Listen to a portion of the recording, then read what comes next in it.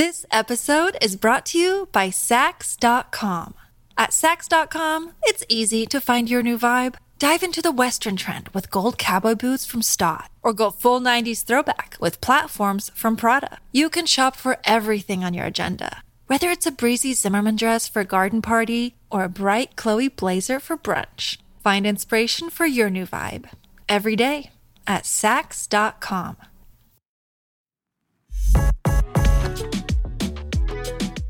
Welcome to Moneymaker, the podcast that gives you the tools to enrich your life in every sense of the word. I'm your host, Nelly Galan. Let's get started.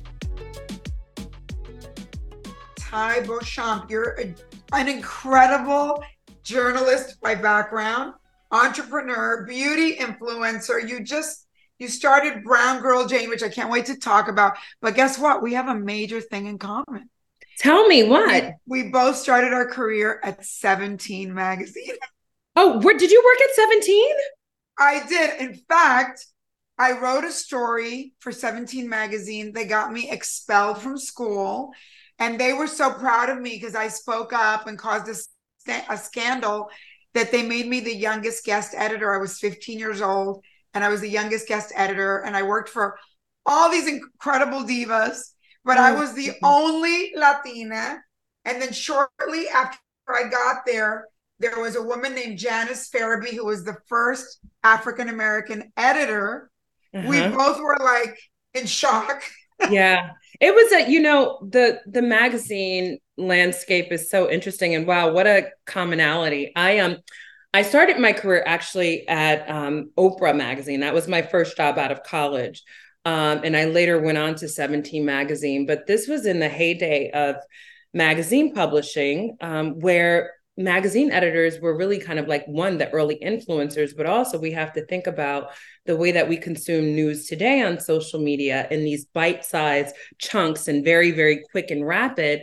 And we didn't have that. We had daily newspapers for local news and the big hits. And then for cultural and lifestyle experiences, we had magazines. And so it was a very fun time. And also, I think upon reflection, as you were saying, it was not a diverse industry and space at all. And so to be in those spaces at those times without the evolved perspective that so many young people today have, we were not thinking about what it meant to be the only and why that was unacceptable because it was normalized then, right? I'm curious because you're such a, this podcast is called Moneymaker and you're such a good moneymaker.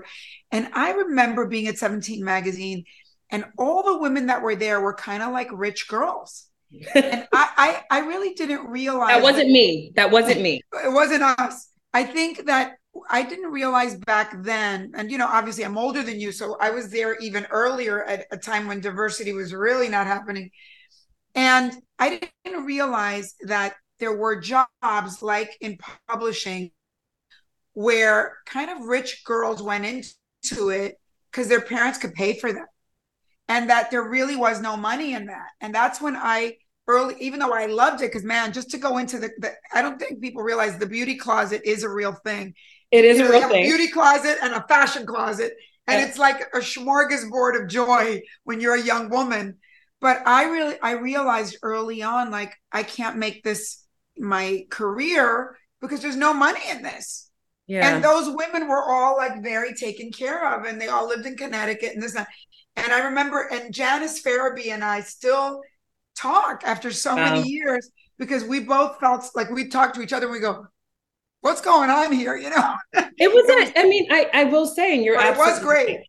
It was a very interesting landscape. And I certainly wasn't one of those money girl. I come from humble beginnings, born to a young mother raised by my incredible single mom and my grandparents, both my father's parents and my grandmother, Mary, my mother's mom.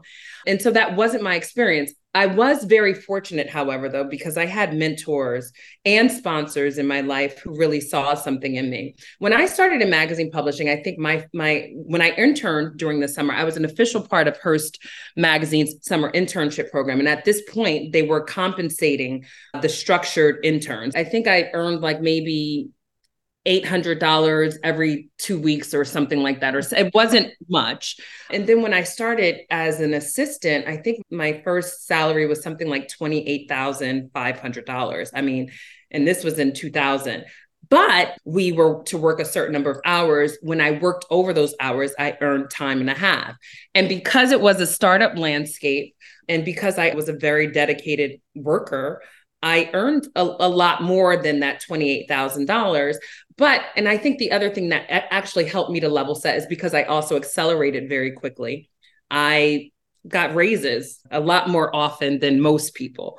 And so I was making decent money, but then you also had to look a certain way, which costs. Oh, yeah. I mean, it was all of those things that I don't think a lot of people realize. And we certainly didn't have this influencer and creator economy where people were just paying you to look a certain way. No, and you had to almost be an influencer in the magazine to the other editors to show, to like stand out. Yeah. But, I do reflect, I had some interesting experiences, but I stand by the fact that Oprah was one of the best work experiences of my life. It, I think, really cemented in many ways the trajectory that I would take both as a media entrepreneur, but also how I see beauty and how, my philosophy around identity and experience.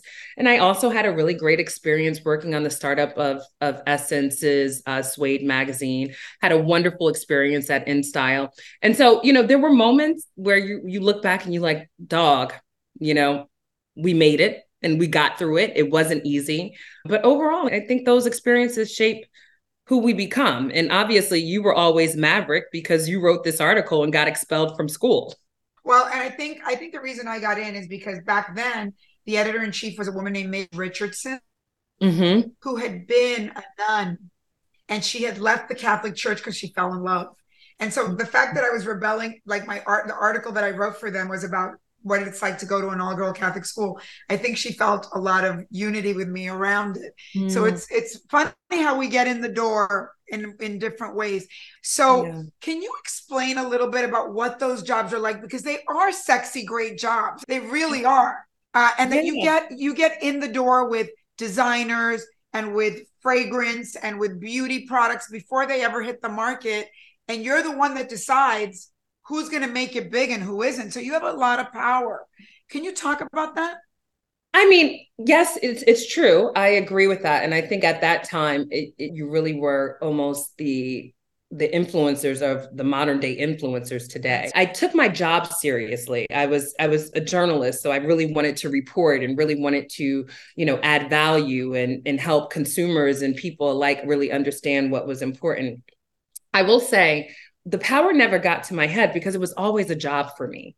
It wasn't something that defined who I was. And I think that is probably the point of difference for me and some others in those experiences. I definitely knew I was very fortunate to be in those doors.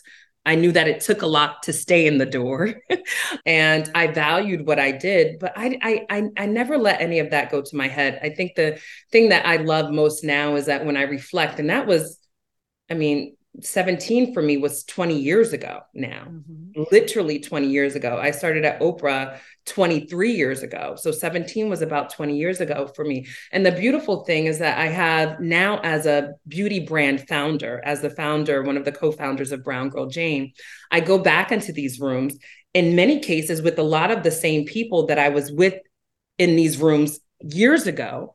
And I'm fortunate that, there's still a level of respect. They honor and recognize that my humanity. They recognize that I was always kind, even though I was a boss woman. And I think that that's the other thing that I think is really important about the shift that I've seen in that industry. To be a woman of authority, to be a woman, a boss woman who can make decisions, a boss woman who can lead, a boss woman who has intelligence, doesn't mean that you have to compromise being kind or being compassionate or understanding the importance of other things and values outside of the work.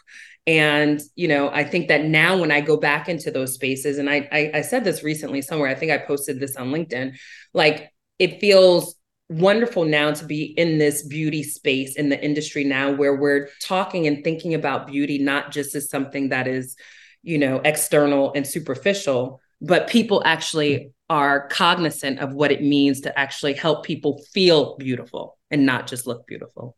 I think one of the things that would be great for our listeners to hear is the trajectory. I don't think people realize that back in those days, people that were editors of magazines have now gone on to be fashion designers like Vera Wang, or like shoe designers or cosmetic brands, because it's just like me working at a network and understanding the TV network world and then going to be a producer. You kind of know how the whole thing works and what works and doesn't. And so add to it that we now have social media and that you actually have a relationship with your customer directly. Can you just explain a little about that trajectory from being a journalist and being in there and knowing product and then going to making your own company, how you got to that? Yeah. And I mean, I think that that's really important. And I say this when I talk to young people, but people of any, stage in their lives. And actually one of my dear sister friends is a former editor as well, and an acclaimed author and writer, and a big sister of mine. And we have this conversation. She's actually here at my house now, but we have this conversation often. And she was a magazine editor too, before me. And, you have to look at the skills that you develop in any space and how do you leverage and build on it. Now, I'll be perfectly honest. When I started at Oprah and when I started interning at Hearst magazines when I was a sophomore in college, I totally was just like, I want to be an editor in chief. And at that time in the 90s, going into magazines, the editor in chief, you never thought magazines were going to disappear. We didn't have Google. We didn't have Instagram. We damn near didn't even really have the internet. The internet was really new, right? So, it's like I didn't get a BlackBerry until 2004 when I was at 17. And so you thought that the world and the ceiling was really being an editor in chief. But what I learned, and what I think is important for people to know when you reference someone like Vera Wang, or even the founder of Love Shack Fancy, who is also a former editor, the skills that you develop there. One, you know how to speak to people. As a beauty editor in particular, and even as a fashion editor, while you are approaching it with journalistic integrity, you're also a marketer. You're trying to figure out how you're going to market this to someone. How is someone going to respond to it? And so for me, it was understanding that, but you're also producing photo shoots, and we're producing photo shoots at a different level. Like our budgets for photo shoots cover shoots were like, I'm embarrassed to say, but at certain magazines, we were probably spending $500,000 on one cover shoot.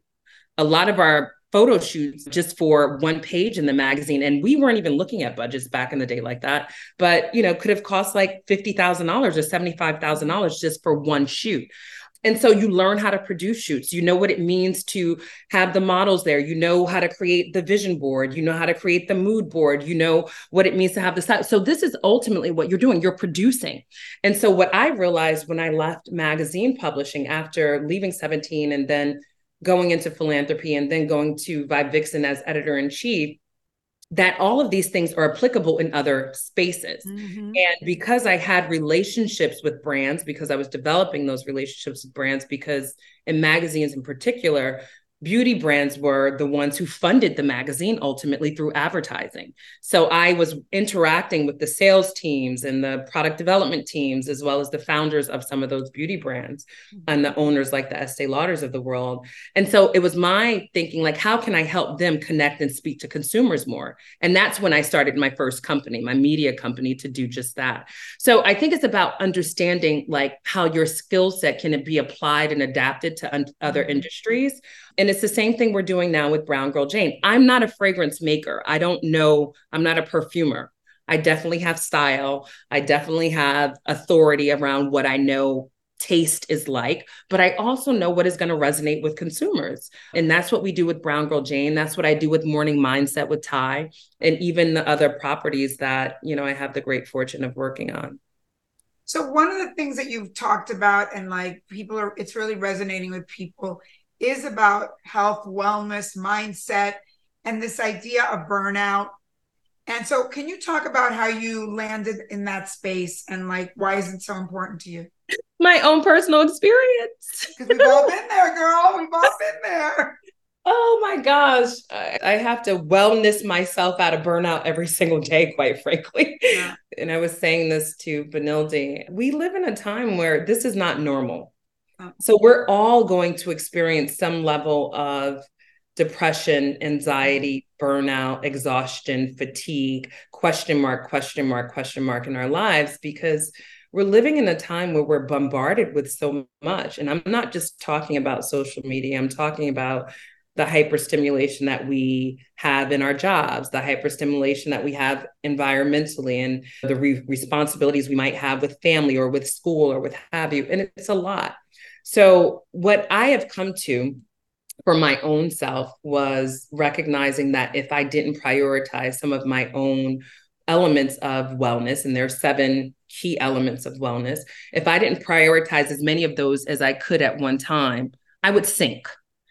So really my focus on wellness came out of my own experience. And then looking at my friends, I have an incredible network of sister friends.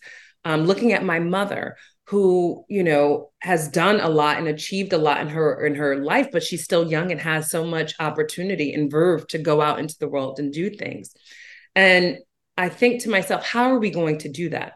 And it's not just about doing things. And this is what I'm trying to reconcile even for myself right now, because I'm a doer to a fault. I probably do too much. But how do I fulfill the purpose and the promise that I believe is on my life? And that requires support. That requires me being, centered. That requires me having a clear mind. And sometimes, life and life practices don't really support that. And so I just started to think about what that looks like. And then, quite frankly, going back to what you were saying earlier, it connects directly to what I started doing. Beauty is nothing but identity. Beauty is truly identity. It's how we see ourselves and how the world sees us. And so wanting to own what identity means for us as women, especially for marginalized women, how do I bring the idea of our identity being well, our identity being celebrated, our identity being supported? And so, between Morning Mindset with Ty and Brown Girl Jane and the events I host, the places I speak, the keynotes I give, it's really about helping women to see themselves in a way that is elevated so they can support what their God-given destiny and purpose is. I mean, it sounds simple, but that's what I feel like I'm called to do. Well, but in Morning with Ty, you really talk a lot about how you start your day and how do you start your intention. So can you speak about that? Because you do it in a beautiful way. Yeah, thank you. Well, I started to realize on the days when I felt like shit and I didn't do what I was supposed to do in the morning, the day was shit. Like the whole day was shit. Right. And so I started to say, like, how can I make it beautiful? How can I make it rosy? How can I make it as illuminated as possible? If you read books like, the 7 Habits of Highly Successful People, and if you look at research, both psychologists and anthropology, study that if you have a routine, it helps you to establish kind of like clear movement. And, so I started to do it for myself, and it started to change how I felt. The first thing I do when I wake up in the morning is I pray. I drink my water. I pray. I spend a couple minutes in silence, meditating. I turn on inspirational music for me. For other people, it might be Qigong. For other people, it might be affirmations, whatever it is. And then I read something that's going to affirm and absorb into my spirit. And I meditate and reflect on that. And if I have time, I might journal. And then after that, I would work out. And the other thing is you have to get outside within an hour of waking up. Studies show that doing so really increases your serotonin and elevates your levels of joy. So I started to do that. And then I was just like, let me share this. And then let me see what other people are doing. And then from there, Morning Mindset really has taken off because as I said, we're all overstimulated. And this is not just a Black and brown woman thing. This is not just a woman thing. When we think about all of the challenges and circumstances that we're dealing with in the world, how do we process that? How do we process that? Well, let me tell you, I relate so much to everything you're saying about the morning, because I moved from California to Miami because my mom got very sick. I'm sorry to hear. Thank you. And it was, how like when one thing that goes wrong and then there's so much chaos. And I really centered myself by creating a routine, like you said, waking up, meditating first thing in the morning, eating a little something, praying, going to exercise every day before 9 o'clock, so that I start the day on the right foot. And I find even now, when my schedule is off or when I have to travel or something, it throws me off. Like, there's something about what we're talking about. There's something about a routine. There's something about a process that is repeated, that brings you back to groundedness, I think. For sure. And I think that maybe in times in the world that are calmer, maybe you don't need that so much. But right now, I think that that's what's tethering us to something greater than ourselves right now, which we need. For sure. I mean, the other thing that we failed to realize, and I mean, I said to Benilde, I actually wish, and she's like, you do so much. And I'm like, yeah, because I am a thinker and I actually am, from a personality standpoint, an introvert. So I get my energy being alone.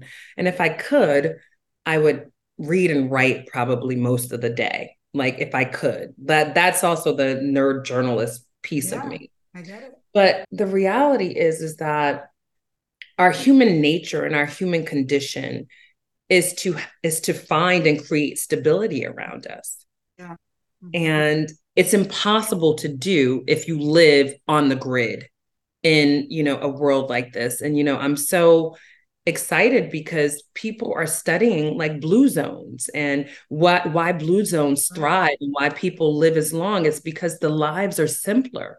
They live in villages. There's community. They eat a specific way. A specific way, and the same almost every day. Like, there's not being so fancy, Our bodies as humans are really not set up to respond and be able to deal with all of the freneticism that actually exists in the world. And so we're doing our best, but which is also why I think human existence is changing. Even our DNA is really evolving because now it's forcing itself to adapt to all of these other things that are around us. So I'm trying to just hold on to my peace, Nellie. That's all. I think, Ty, that we don't realize it because it takes long for humans to integrate all this stuff. But we went from an analog world to a digital world, and look, like 20 years is nothing. And in 20 years, as you said, 17 magazine, it seemed so far away, but it wasn't, because now the world is so digital. Now we're about to experience AI.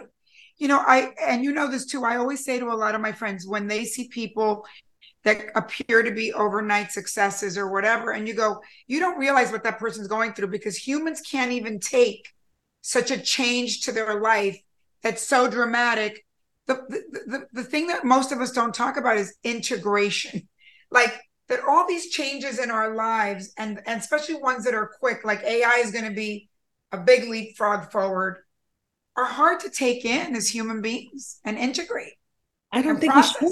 It's very challenging for me. And I say to people, like, and people look at me and they think I'm a lot younger than I am. I get that people think I'm in my late 20s or early 30s. So even when I say I'll be 46 in January, people are like, huh? And I'm like, yeah, but I'm really like an 85-year-old woman on the inside, because like technology freaks me out. Like, my parents still, which is sad to say, as a single woman for right now, my parents still buy my technology. I literally call them. I'm like, how does this work? I want to talk about Brown Girl Jane, because I want to know how you birthed that. Hold on. Moneymaker will be right back. This episode is brought to you by Saks.com.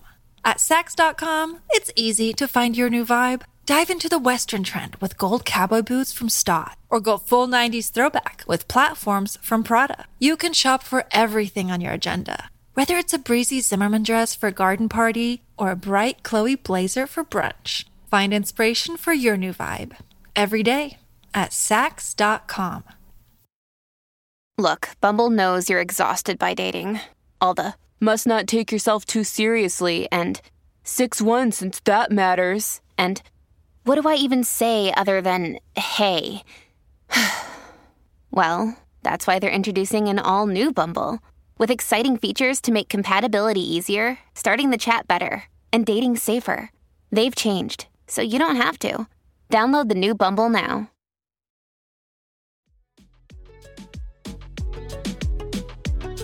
let's get back to the show. Brown Girl Jane. The name is beautiful. How did the whole thing come about? I'm really fortunate. What I will say before I even go into the business and of fragrance, a couple points. The first point is I started this business with two of my Spellman sisters who are biological sisters. I have to say, Malika, our CEO and founder, has become one of my best friends. And we went to Spelman together. We were not especially close there, but we were two tall girls on campus. And so we saw each other all the time. And when we started Brown Girl Jane, our goal was to really support the wellness of women, to really provide easily adaptable things that you can integrate into your life to make life feel elevated and make you feel supported. And so we designed Brown Girl Jane, our fragrance collection, which is a fine fragrance collection. It's all around supporting your mood. The fragrance industry is overwhelmingly white and French male. And so we are the first Black woman-owned fragrance line outside of a celebrity brand to be sold at Nordstrom, Bloomingdale's, and Saks. And we're really excited about what we're doing because we're switching the conversation to say that this is about you celebrating you. Well, I'm your perfect customer because I just love perfume. I mean, I'm Cuban. When you leave your country, there is like a smell of the country. And some, like in the case of Cuba, there was a fragrance called Agua de Violetas, which is like, it sounds like violet water, but it has all these other smells in it. And the guy who was the founder of that took the recipe for it, because we were communists. It was communism and we had to leave, in the heel of his shoe. Wow. And it's kind of like the smell of our country.